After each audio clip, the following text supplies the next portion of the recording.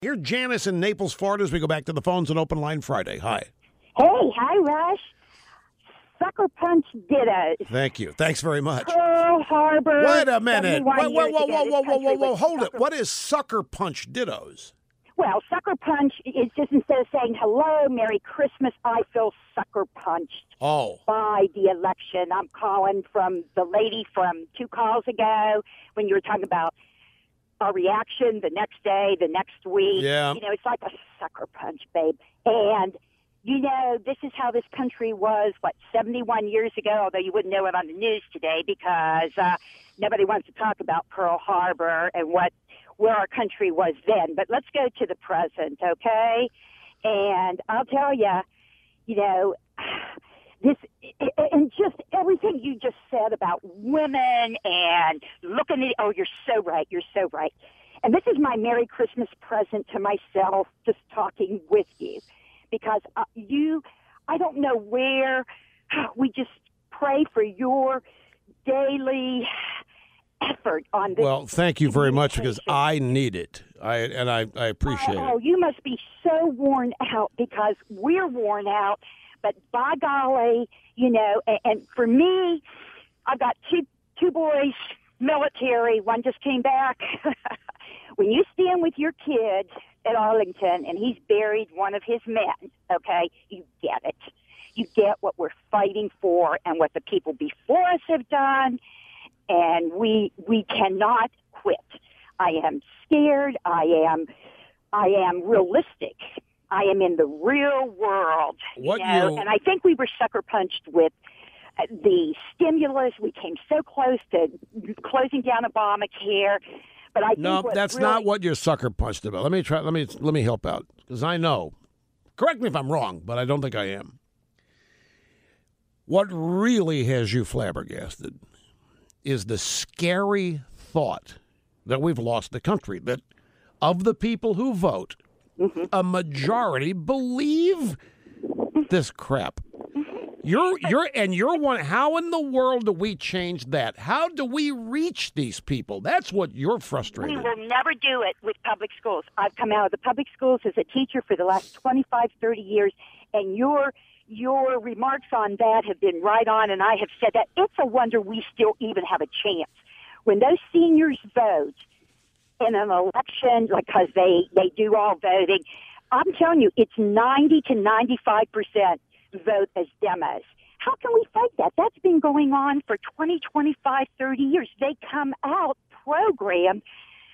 Well, a lot of people have been thinking that events just by themselves, as an example, living through such a horrible economy with so few job prospects, many people have been thinking that would do it. And the real sobering, shocking reality is that it doesn't. That we have two things. We have we have a Santa Claus president who is providing what work used to provide, and a media which is blaming people who have nothing to do with this for the problem. And you are scratching your head like everybody. How do we penetrate this? How do we stop this?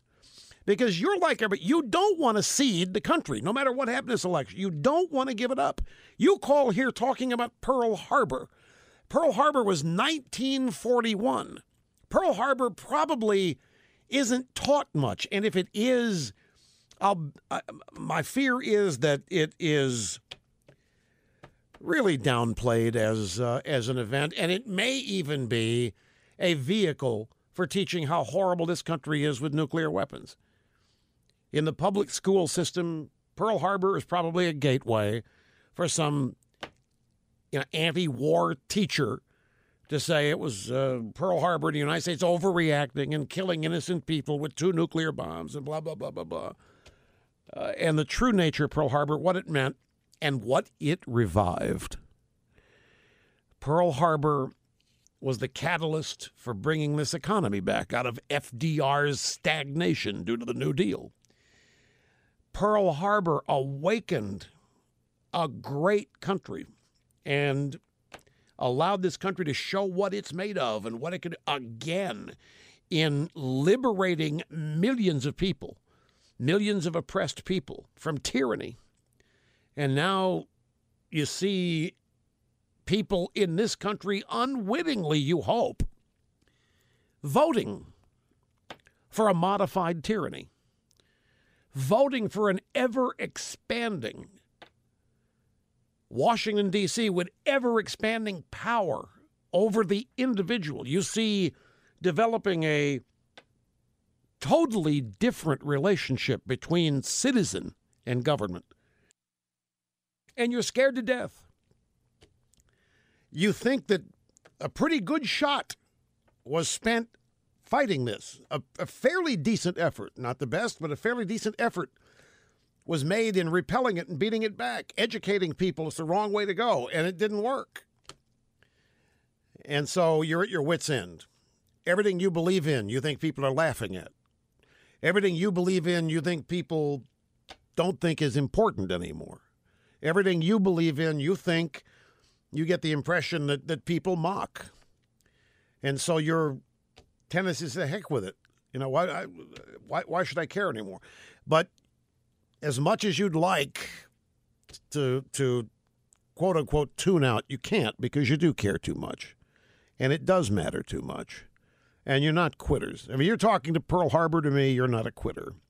So I know that you're always going to be counted. This is from Daniel Halper at the Weekly Standard. It's actually, according to the Senate Budget Committee, welfare spending. Let me relate this to Pearl Harbor, if I may.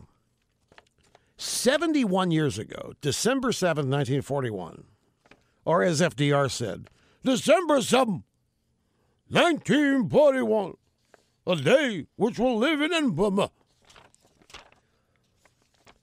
1941, 71 years ago, we went to war to defend our country from tyranny. We were attacked from outside. Now we are watching it being given away. All throughout the Great Depression, into World War II, we fought to liberate people from tyranny, from oppression. A country that stood for freedom and rugged individualism. And, you know, it's a term that gets thrown around. I actually think this probably tests negatively entrepreneurial. I think it almost, if I had to guess, the Democrats focus group that word and it tests negatively like the rich tests negatively. So probably ought to stop using it. But look at what we've become here.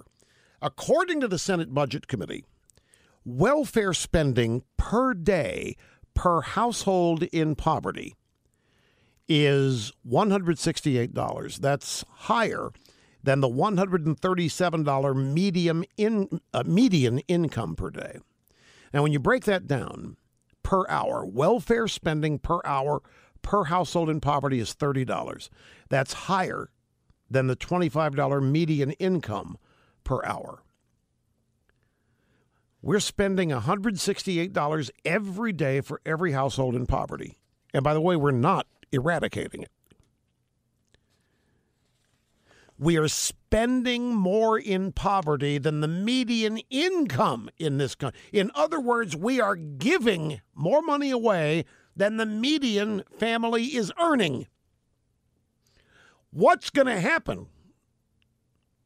That's a tipping point. People are going to say, why work? I can get more not working. And welfare benefits are not taxed. In addition. Now, this is said to be compassionate. This is said to be caring for the downtrodden. It's not compassionate. This is consigning people to lives far less than what they could be on their own. But it's insensitive to say that. Mean and all that. That's an amazing stat to me. And a stat, it's a figure.